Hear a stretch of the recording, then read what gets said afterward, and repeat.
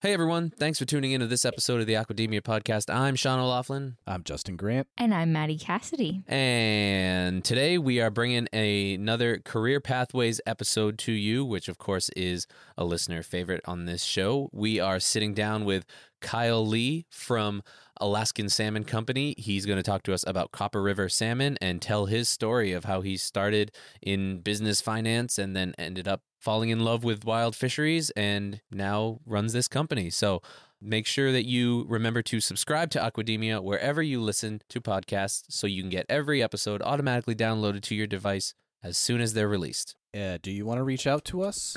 Yes, you do. Here's how you do it.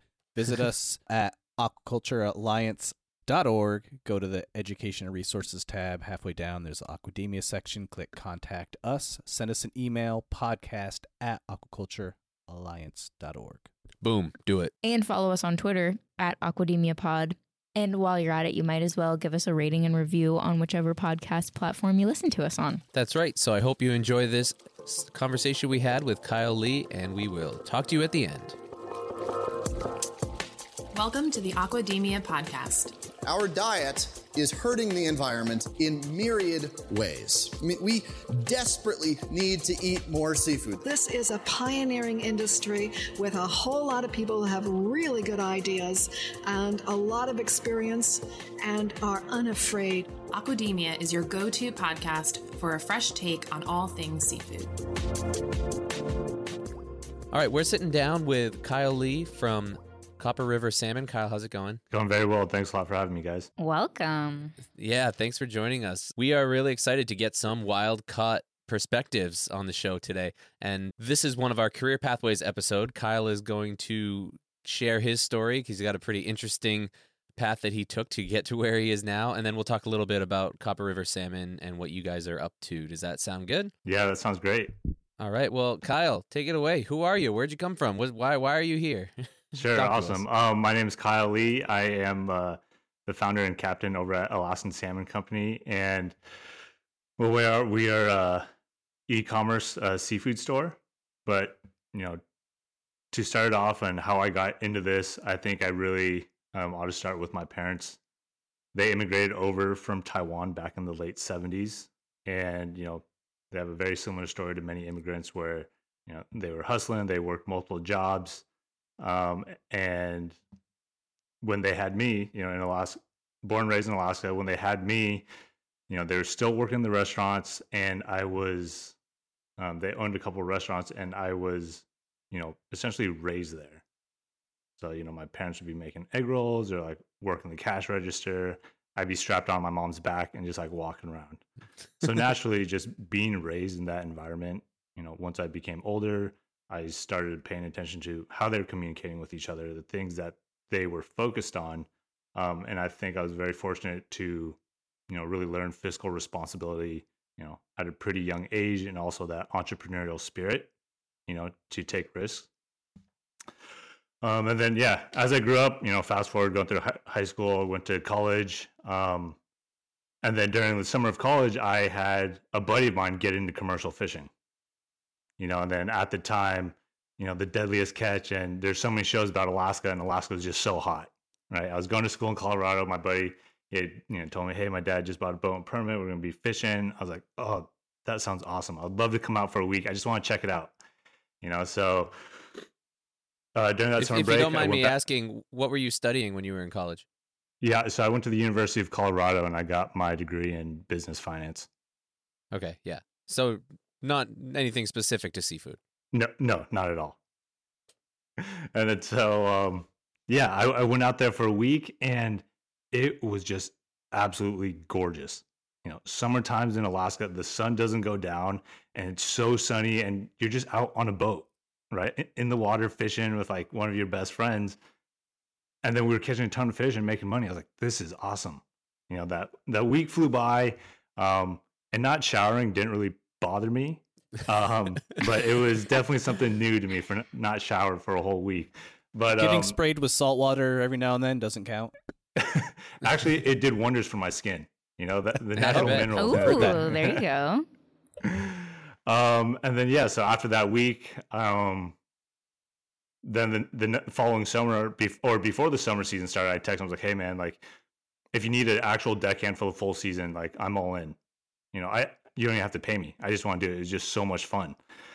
So I went and fished a whole season with him, and then, you know, we had a blast. Then I went back to my senior year of college and graduated, and then it came to, you know, this time where I had to make a decision. I had been, you know, doing internships during the school year for my last junior and senior year. And then when I graduated, I had a couple job offers in Colorado, and it was either, you know, do I accept these positions or do I go back home to Alaska and fish?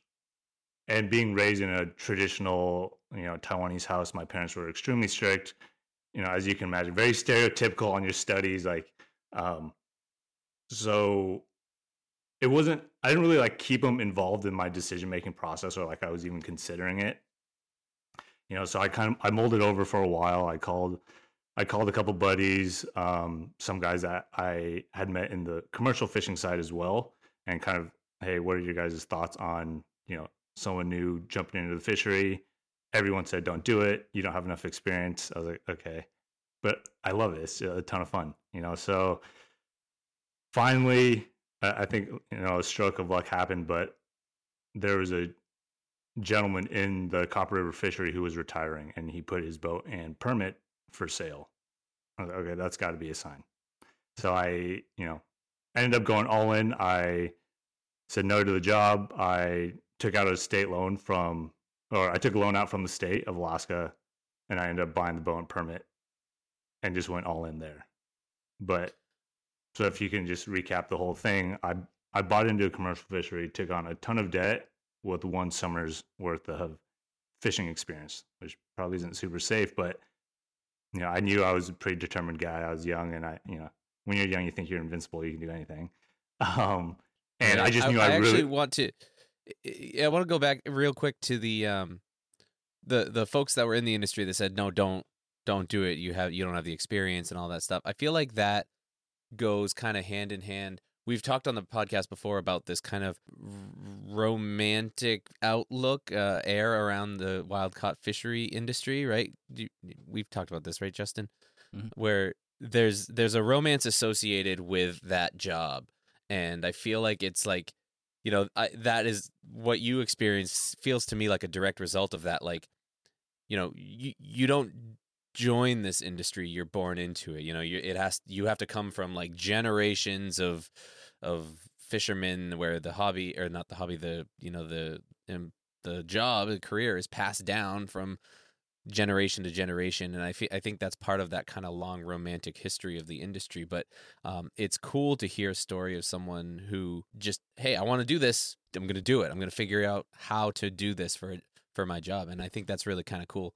I applaud you for that, because I can see how it could be an intimidating industry to get into, because there is that air of like tradition, and you know, you're a fisherman because your dad was a fisherman and your grandpa was a fisherman, and you're blah blah blah blah, all the way back, you know, hundreds of millions of years back to the caveman. My caveman ancestors were hitting fish with rocks.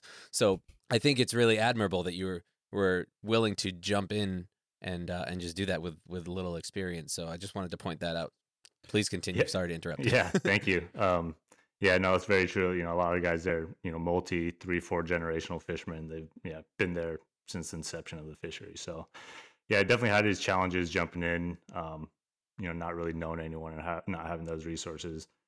But yeah, let's see, where were we? Oh, talking about how, you know, I asked for mentorship, and like, yeah, what they thought about it, and they're like, yeah, right, don't do it. And also at the time, partly why I thought it was a good idea to buy into commercial fishing, besides the fact that I loved it, was that year I had deckhanded was like a peak run. Like, we had caught so many fish, and it was just so much fun that I was like, oh, this is like pretty easy. Yeah, and I was like, you didn't experience the other side of it, right? Yeah, exactly. And then, so, you know, that forced like the appreciation, the value of all the permits and everything to increase. So they were actually like record prices too. So that's, you know, from their perspective, like, oh yeah, like if you buy in, you're going to take on a ton of debt, and you know, you got to factor like, how much do you think you're going to like realistically make? What's the payback period? And they're like, you know, from a business standpoint, you probably shouldn't do it.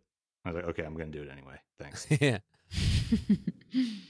Well, I mean, if you have the drive and you have the passion for it, of course, you got to go for it. When you see the opportunity, you got to go for it. Yeah, and absolutely. And even in addition to fishing, that, the commercial fishing aspect of it, I was, before that I was going to school, and after that first summer I would bring back, like 50 pounds of salmon. I played soccer for the university, so like we'd always have family meals with the team. I'd always cook salmon, and received great feedback from the guys, like, oh, we love the salmon, blah, blah, blah. But, what do college guys know about good food? So, right. Ramen noodles. Yeah, exactly.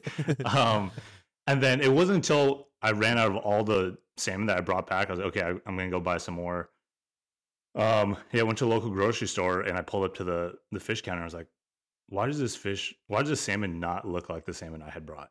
Like, what's going on here? It's marked as Alaskan salmon, but it does not look like the salmon in my freezer.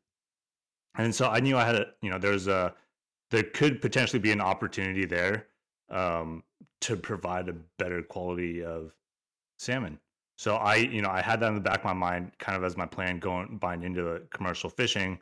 And so after that first year, instead of the traditional like commercial fishermen, they'll catch the fish and they sell it off to the local processors there, and then they go down to distributors, wholesalers, and whatnot. But I was like, well, why don't I just go directly to people who are, want to eat it, the end consumers? So I was thinking, okay, I'm new to the fishery. I'm not the best fisherman. So I'm not catching a lot. So I really got to maximize my efforts. So I really started focusing on, okay, who do I think is going to care about having the best quality fish? Michelin restaurants and sushi chefs. So typed in on Google, top sushi restaurants. And I just started cold calling. And then couldn't get a hold of anyone. Those, the hosts are extremely good at screening people. They can really tell who's legit and who's not. So, all the cold calls got screened immediately. And I was like, I know I have a good product. Like, they would love it. I shouldn't let someone like this is just like one tiny barrier. I was like, all right, whatever. I looked up where the greatest density were of those restaurants that I had called, which was like in DC. And so I just bought a ticket down there and just showed up at their door. I just like walked up and I was like, hey, like I have a meeting with, chef so-and-so. And all you need is like 1 minute in front of them, right? And be like, hey, I'm actually commercial fishing. I can send this directly to you. Like, what do you say? And then, did you actually have an appointment with them, or did you just say that? Nice. No, I just said that. Nice. I love it. I didn't fly across the country just to get screened at the door. Hell no. I was like, I for sure have a meeting with him. That's awesome. And then, did you see success from that? Did you have any luck with that?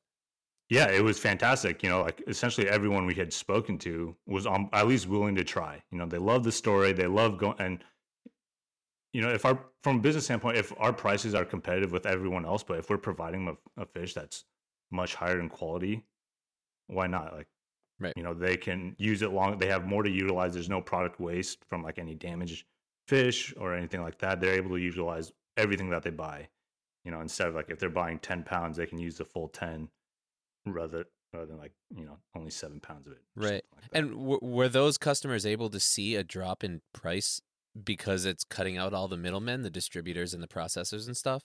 So that's where, there was a reduce in price, it was a little bit cheaper for them. And then, but also like we still incur a decent amount of cost because when we process our fish, it's all processed like in the US, like all of our, laborers, they're paid US wages. We have like workers' comp and things like that relative to some of the larger canneries, they're volume based, just different business model, right? They're extremely cost conscious. They can export overseas and have, cheaper labor to process their fish before bringing it back to the US. So it's a slightly different business model. But we found that, in the instances we weren't able to beat their prices, they were typically willing to pay a premium for a premium for our fish just because the quality was there. Gotcha. And it went really well. And, after that, we didn't have a market for budgeting. A lot of it was just like essentially word of mouth, doing the same like I did the first year. I'd fly to an area and I would have meetings with chefs. yeah, and that's how we started and really built a business. That's pretty bold. Did you have a name for the business at this Yeah, point? it was just Alaskan Salmon Company. Okay. Yeah, very surprising simple. that was like available. Right? Yeah, it's crazy. Yeah. I was while I was doing paperwork for that loan permit, I was like, okay, well, I need a business name. I just like started looking stuff up and just looking at domains and what was available. And yeah, Alaskan Salmon Company. I was like, how is this available? Yeah. All right? of the stars aligned for this. Yeah. Yeah, I was like, You know It's what I'd just love meant to to hear be. about? I would love to hear about. So when this guy was retiring and he put his boat and his permit up for sale and you jumped on that, I would love to hear about your first trip out on that boat. oh my God. That's, yeah, I'd love to talk about that. It was the very first trip out after I bought the boat, honestly, I didn't do a ton of planning. I just knew I wanted to do this and I loved being out on the water and I loved fishing. I was like, okay, everything else, it can't be that hard. First day of fishing, well, when I got the boat, I had some problems wherever we had a mechanic fix it. But the very first day of commercial fishing, I got, our fishery is heavily regulated, by state fish and game. So they let us know where and when we can fish. And then so they send out these announcements that have the GPS coordinates. And then I got this like, I don't know how to read GPS coordinates. Like I grew up like working in an office, like in a desk, It's and not I was like- necessarily something they teach you in like business and finance yeah. school. And So I was like, I don't know what this means. I have no friends. I was like, okay. So I got the boat ready for fishing. And I was like, okay, I'm just going to wait in the harbor. I'm just going to stay ready. And once I see boats heading out, I'm just going to follow them. wow. And so, yeah, that first opener, a ton of boats started leaving. I was like, oh, time to go. Started the engines and just left the harbor and just followed a group of guys. And, like fishing, no one wants to share their fishing spots. Like Right. if they're in a good area, like they'll guard it with their lives. So I'm sure like these guys are like, who the hell is this guy? Like, why is he following me all the way across? But I mean, I had no other option. Like I had to. But That feels like it would have made a great episode of one of those reality shows on like Nat Geo or Discovery. Sean, the amount of mistakes and that I've done, yeah, I'd probably make a pretty good bit on one of those shows. That's pretty funny. That's great. I mean, you got to fake it till you make it, So I'm guessing over time, you got more and more comfortable with all the processes and instrumentation and everything. Are you still going out and fishing regularly? Yes, not full time, but I'll still try to make it out there. The business has grown where it's kind of become unsustainable for me to fish full time and run the business. There was like that middle growing stage where I had to do that, and I just couldn't. I wasn't doing well in either or. I was just like treading water on both sides. And I was like, okay, well, I have to really focus on this. So when I have time, I love to go out and fish. But now that, we're getting busier, I spend a lot of my time like on shore. Right. You can't spread yourself too thin. Yeah. Justin, you look like you had something. Yeah. I don't want to go too far down this rabbit hole, but I don't know enough about the fisheries to understand the permits. So when a fisherman is ready to get rid of his fishing vessel, we'll call it, I guess, Yeah. and the permit, why does that go hand in hand? And is that because there's only a limited number, and so it's almost like you're on a wait list? And if that's the case, is it possible just to buy that retired fisherman's permit and not the vessel? If I'm just a little confused about, maybe you can explain how that works a little bit. Sure. Yeah, that's a great question. Every like fishery in Alaska is a little bit different, but for salmon, it is a limited entry permit. So for the Copper River area, there's around 500 permits, set by the state. They can't make or offer any more than that. So whatever's out there, you've got to buy it off someone. But you're right. You don't have to buy both as a package. You don't have to buy the boat and permit. You could just buy the permit if you already have a boat or, whatever. But me coming from a blank slate, I didn't have either or. So it was perfect to do just one transaction with one guy. I was able to use one loan for that. So it really worked out for me. But yeah, there's tons of guys who will, they'll just sell their boat. They're looking to upgrade their boat, or if they, just want to buy a permit, you can definitely do that. So do you have to, I'm assuming the permit is good for a very long time, but you just have to probably pay like renewal fees just to keep it active? Yeah, it's good for perpetuity. Like, as long you just have to pay that annual fee. That's that. Can you imagine if it were like just like every year in New Hampshire for like recreational fishing, we have to just buy a permit. Can you imagine if there was a limited number of those permits, Justin? And then every year it was like, you gotta like fight to the death to try and get one. Well, The line at Kittery Trading Post would be out the door on the morning it opened. Seriously. And I don't know why my brain goes directly to this, but we have mug clubs, which I don't know if that's popular in Alaska, but at a bar they have them hanging, and it's like this specialty club, right? That I'm a member, hand me mug 202, but there's only a certain amount. Say there's only 300 mugs, and I don't know if you even get a discount on your beer when you fill up your mug. But if you decide you don't want to be a member anymore, and you say, hey, who wants to? It's either a really long wait list or people just go into all out brawls to like win this prestigious mug club. It's I don't know why that's what my mind went to. I just know that you have to wait a really long time. There's not that very many permits, and all you get is like half price off a growler once a month. Like, Is there no benefit to the mug? I don't know. I mean, I think I'm on a 50-year wait list, so if I'm still alive, then I'll let you know. No, it's the being able to go up to the bar and say that one number 352, that's my mug. That's all it is. It's a trophy. Yeah. So we didn't make it to the part in your story where you went from direct sales to restaurants to e-commerce. What made you make that transition? Yeah. And how did that happen? How does that? I don't know too much about e-commerce. It's still something I'm still kind of starting to collect information on, and so I'm curious how that all works. Me too. Yep, still learning. Me too. Good to know. So yeah, e-commerce. We wanted to move in that direction a few years ago. Just because I knew this was an awesome salmon. I was always sharing it with my friends and family. People loved it. Getting fantastic feedback from the chefs. I was like, people. We're very fortunate in Alaska that we have access to such a beautiful resource, right? And like a lot of times we take it for granted, but I know like people in the lower 48, they might not, right? They might not, come up to Alaska too often, or, it's not available at their local grocery store. So I was like, there's definitely a need for this. How do we get it to them? The best way is, online sales. Just for my parents, their restaurant is located in the Fifth Avenue Mall here in Anchorage. So I had seen like what had happened to retail. When the internet first came on, people were like, how can you ever buy shoes, or how could you ever buy clothes online if you can't try it on? Like, that's never going to work. I still feel that way to a degree. But now, like, retail is dead. Like 50, 60% of revenue comes from online sales for those categories. So I was like, okay, easy. I'm going to build a website. Just like when I bought into commercial fishing, I was like, oh, this will be easy. I'll build a website, and people will start ordering, and I'll start shipping it, no problem. But once I built the website, I realized, wow, no one is coming. I have no traffic. The only people visiting is like me and like my mom. And then so like I had saved up some. Did you force her to buy stuff? I was like, Mom, go like my post.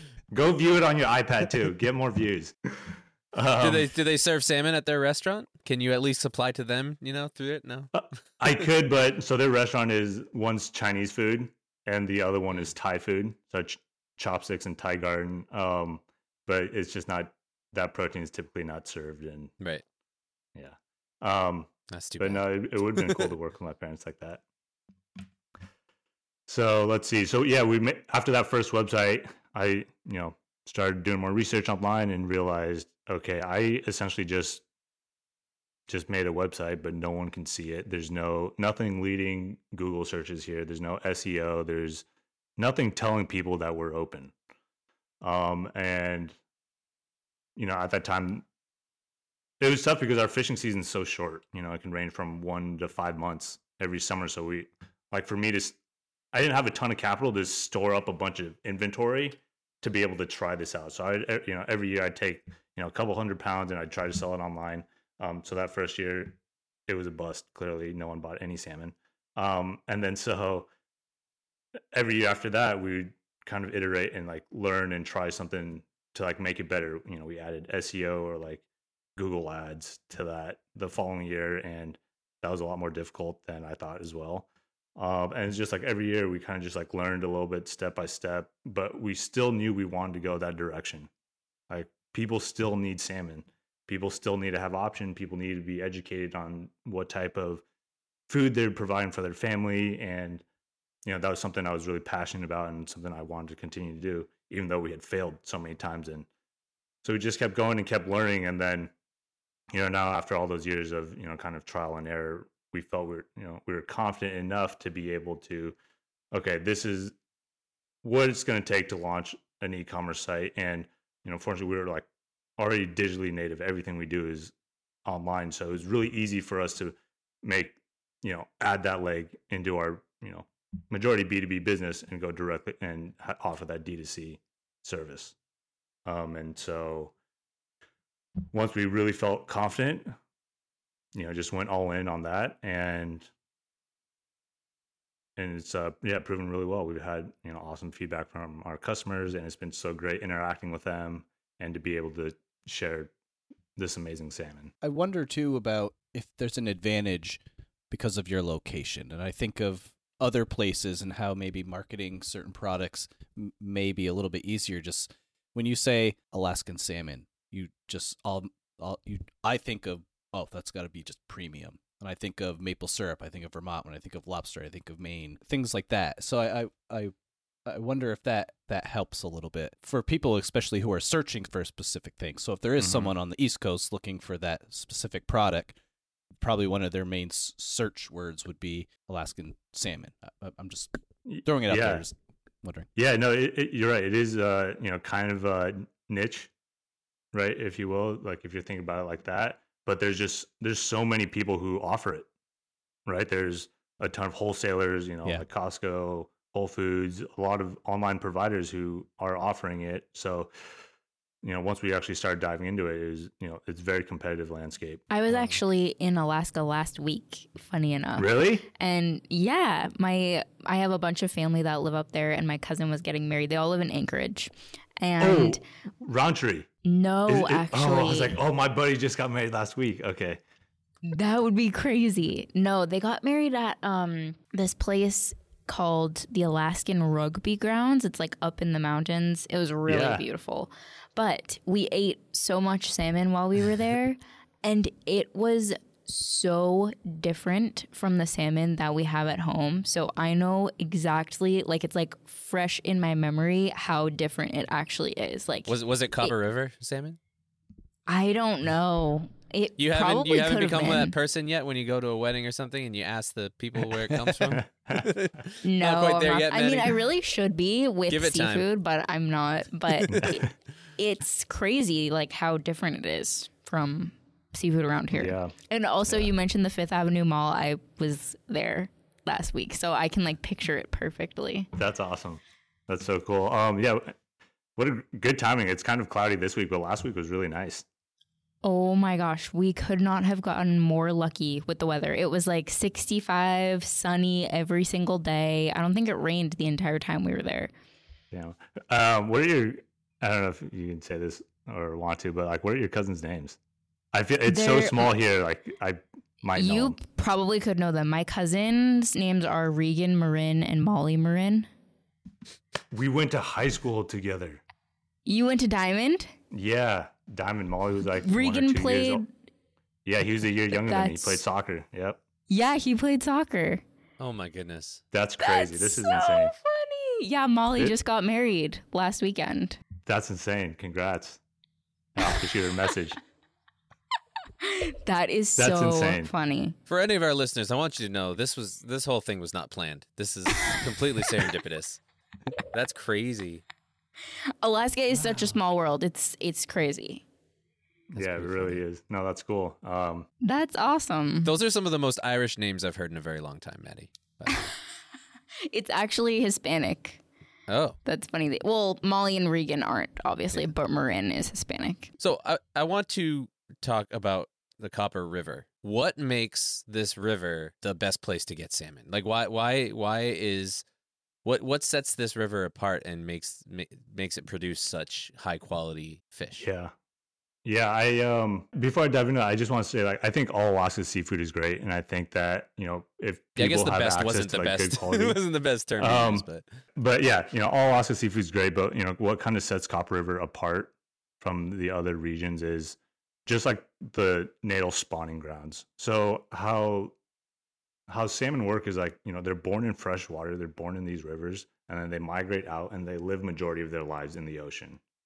But they have such an acute sense of smell.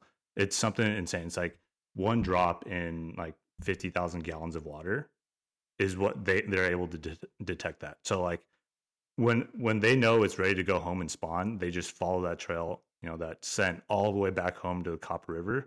And the actual Copper River itself is over 300 miles long, of like ice cold glacier water. And so for them, in order for them to make that journey all the way back up 300 miles, they have to store up a lot of fat. They have to eat a ton of food out in the ocean to be able to have like that energy reserves to make it. You know, and because of that insulation of fat that they have, they're able to travel back a little bit earlier than the other salmon runs. So the Copper River is actually, you know, it's the first wild salmon run of the year. So there's that, you know, interest right there. People have gone all winter without fresh salmon, so it's the first in line right there. And then in addition to the additional fat content that they carry, I'm trying to look up some pictures because first of all, this place is gorgeous.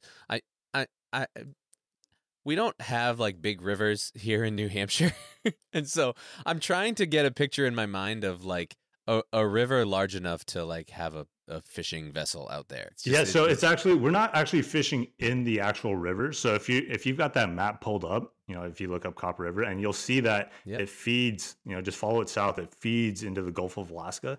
So in that, like right on the shoreline where you'll see a bunch of little islands is the Copper River Delta. Oh, okay. So that's where we're fishing. We're fishing right where, you know, the ocean meets that fresh water. So I don't know if you guys have ever seen those pictures on social media where there's two bodies of water right next to it. They're just polarizing in color. Like one's green and like one's like dark brown. That's essentially where we fish. So like that brown murky water is like all the silt being pulled out from the river, meeting that fresh ocean water. Awesome. Now, do you fish there for, and I'm just making wild guesses here, because you can't get the fishing vessel up further, or is there restrictions to where you can fish? You know, once they're in their spawning area, I'm sure you probably don't want to be pulling them out. I mean, I don't know.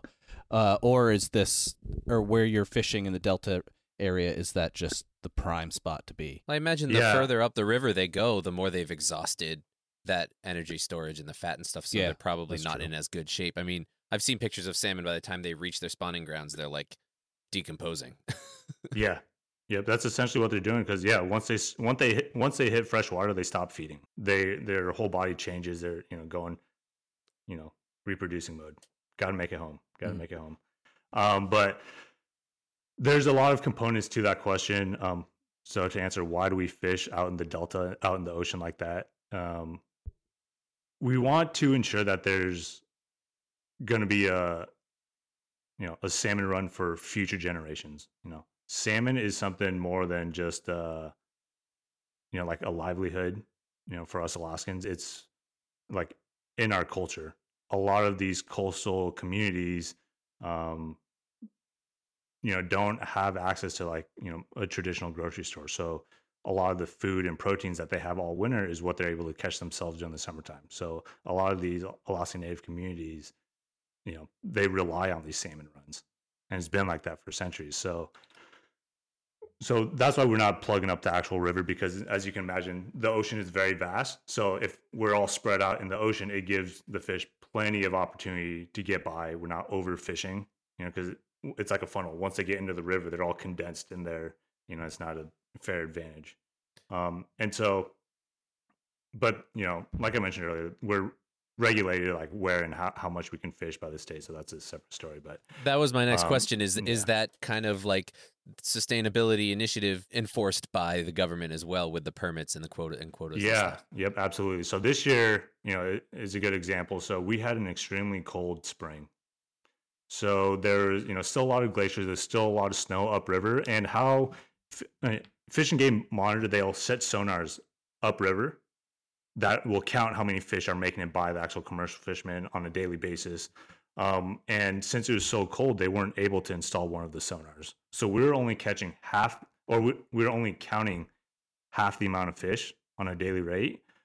So obviously we know there's more fish coming up, but they have to rely on the numbers. They have to operate on the numbers. So actually this year we had fished for 3 periods, so 3 12-hour periods, and then they saw that the numbers were not looking as strong as where they would like it to be because we didn't have that equipment in. They still shut us down for 2 weeks just for the sake of sustainability. Like, hey, we know that there's fish going up, but we have to follow the data. Mm-hmm. And so the data are a little bit soft right now, so we're going to shut us down. And then so they let that, all that fish to go upriver until we started hitting our goals again, and we were able to install that second sonar. Then once we hit our projected, escapement number, then they opened us back up again for another limited 12 hours. So when something like that happens, wow. do you see, what's the response? Like, is it overwhelmingly more like people understand and they're grateful because they are on the side of the sustainable fishery, or is there frustration and anger towards it? What is the general response when something like that happens? Yeah, I think you'll find people on both sides. Yeah, I would imagine.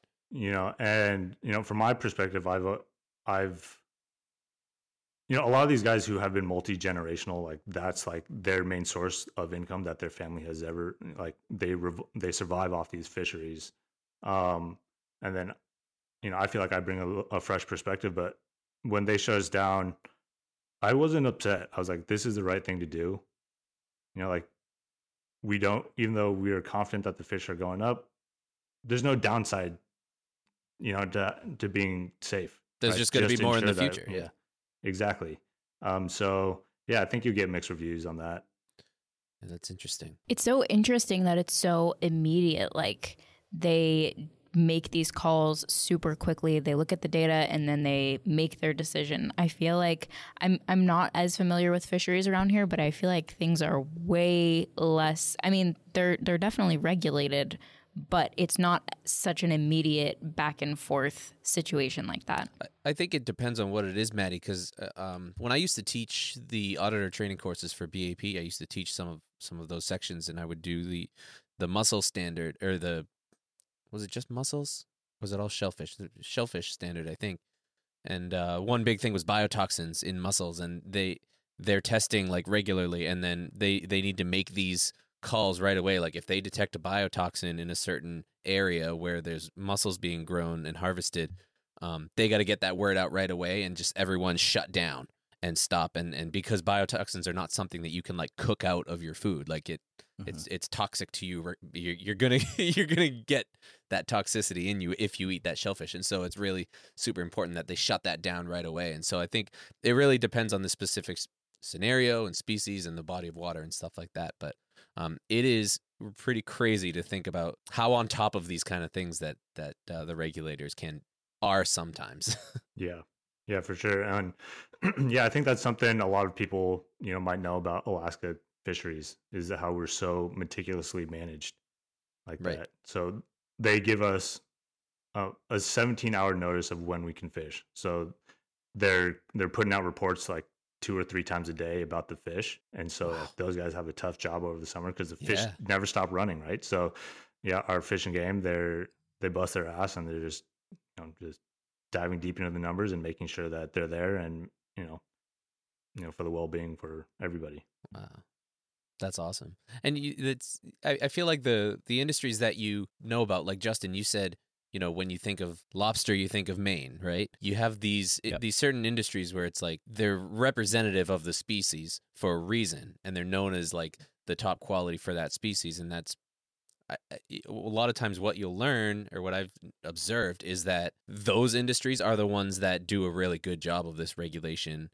for sustainability and stuff. We've talked in a very early on episode about the lobster fishery in Maine, and how they've been in the past. They've been kind of one of the poster children for sustainability because they're self-regulating in that regard. They from the beginning, they were always like, they had a minimum size that you could collect, and they had a maximum size that you could collect because they didn't want to take too many hardy, survivors out there. And so they've been really good at regulating themselves, and they've built this industry into such a strong, high quality industry that it is known as the place to get lobster from.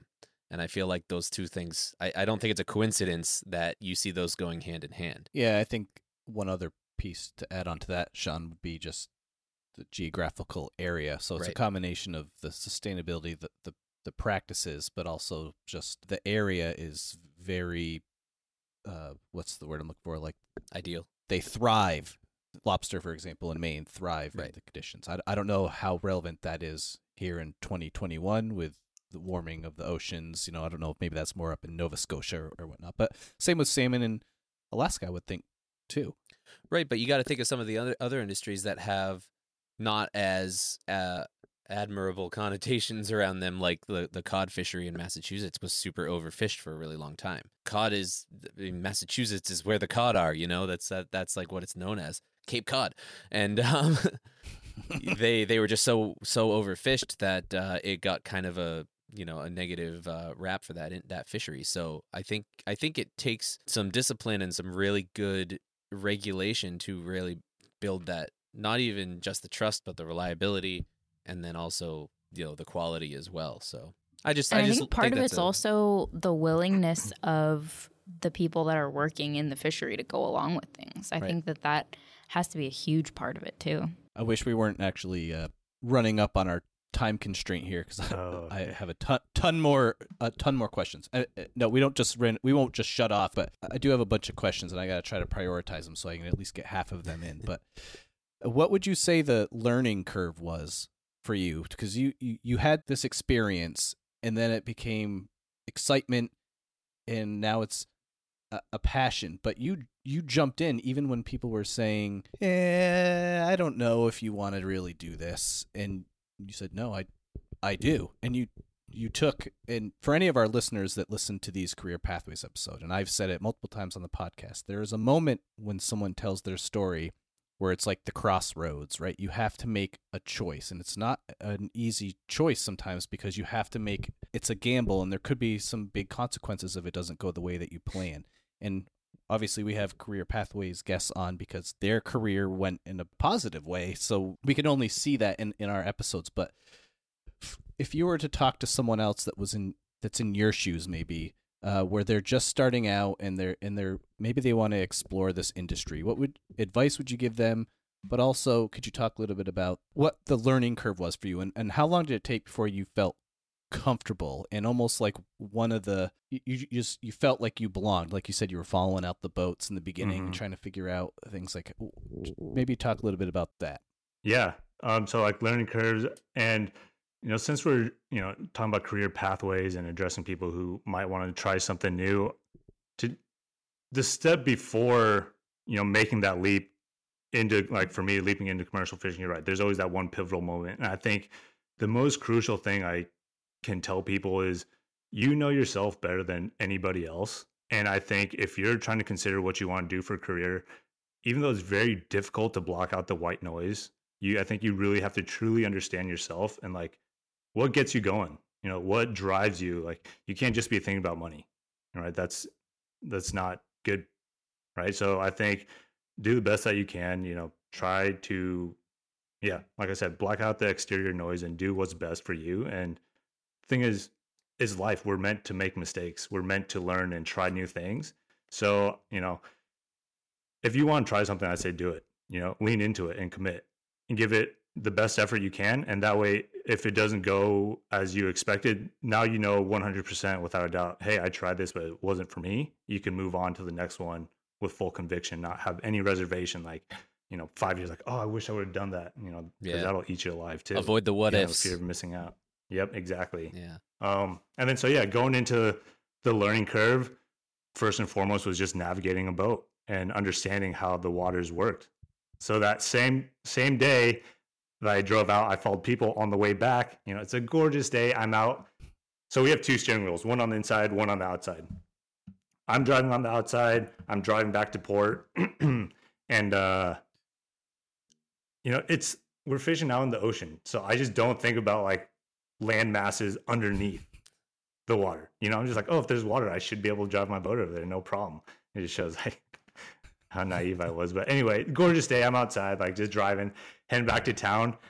And I look down and I can see shells. Like we're in like 6 inches of water. Like I can see the ground floor, but if you don't know, you don't know. I was like, wow, this is so beautiful. Like, this is amazing. Like the sun's out. Like I just came back from commercial fishing. Like this is a great day. Like I'm just driving, like, and no one's around me. Like all of a sudden I see like, we're all driving back together, right? I'm following a group and all of a sudden everyone just splits off around me. I was like, oh, maybe something's wrong. But I looked down, I was like, oh, this is gorgeous. Like, look at all those shells. Like, this is so cool. Like, and then at the meantime, my radio is going off on the inside. People are calling, like, hey, like, it's super shallow. Like, don't drive over there. You know, they're all looking out for each other. Like, you know, they're calling my boat name. Mitsu, like, don't go over there, blah, blah. Like, it's super shallow. Fortunately, I made it all the way back. Didn't stick, didn't hit anything, but I came back and buddies were telling me like, dude, people were going nuts for you on the radio. You definitely shouldn't have been driving over there. That's hilarious. So like the biggest They're trying to flag like, you down. You're just waving to them. Like, they're like, I was like, hey, how's it going? Oh, that's a great story. Yeah. So just really operating a boat, you know, just maintaining it. That was the biggest learning curve for me. Like I mentioned, I worked in an office, like, you know, as like a desk jockey all throughout, you know, my jobs growing up. So I had never changed oil, like not even in my car. So I didn't know how to do any maintenance. Things break all the time in boat. I didn't know how to fix anything. I was on the verge of calling like a Mayday Coast Guard call, I feel like every single day. But you know, you just like learn and you grow. Yeah, I feel there'd be a huge learning curve from understanding just so much to learn. I won't get into that story because we're running low on time, but I don't know if Sean or Maddie, if you have anything else.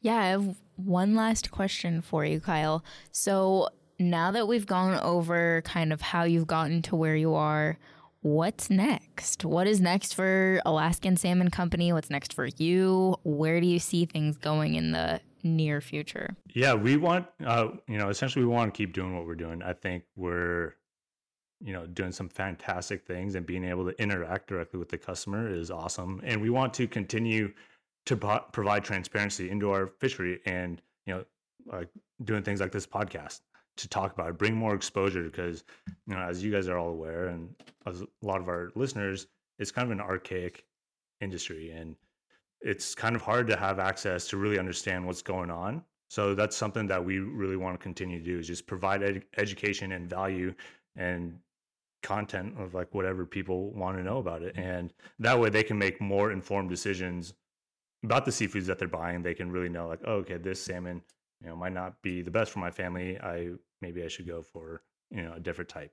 And just like really knowing where the source is. I think that's really, we're getting short on time. Like Justin said, we could probably talk for a much longer time.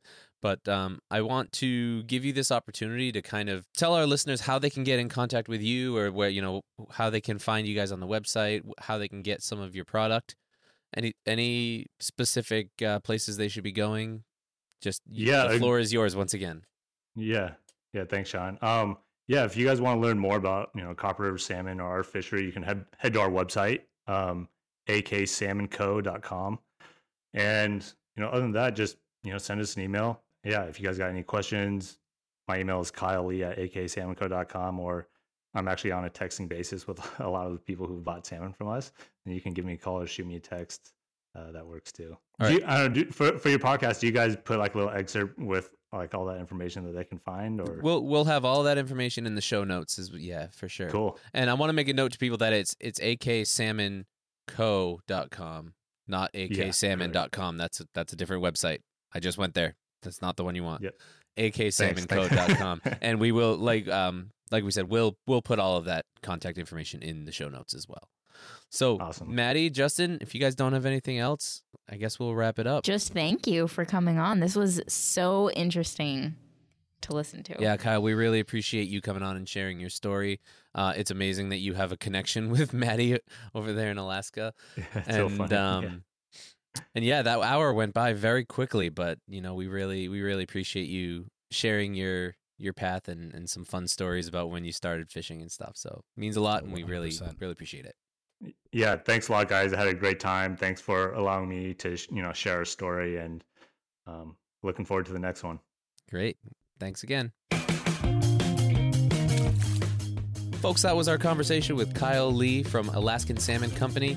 As always, we hope you enjoyed it. We hope you learned something. I had a ton of fun. It was a really good conversation, and I hope you guys got something out of it as well. Before we go, remember, as we always say, to subscribe to Aquademia wherever you get your podcasts so you can get every episode delivered directly to your device as soon as it's released. You've heard it before, and you'll hear it again. Follow us on social at Aquademia Pod. If you want to reach directly to us, send us an email, podcast@aquaculturealliance.org, or visit aquaculturealliance.org. Go to Education Resources tab. Halfway down, you'll see a Contact Us button in the Aquademia section. And be sure to leave us a rating and review on whichever podcast platform you listen to us on. That's right. So with that, we will talk to you next time. Thank you for listening. Bye. Ciao.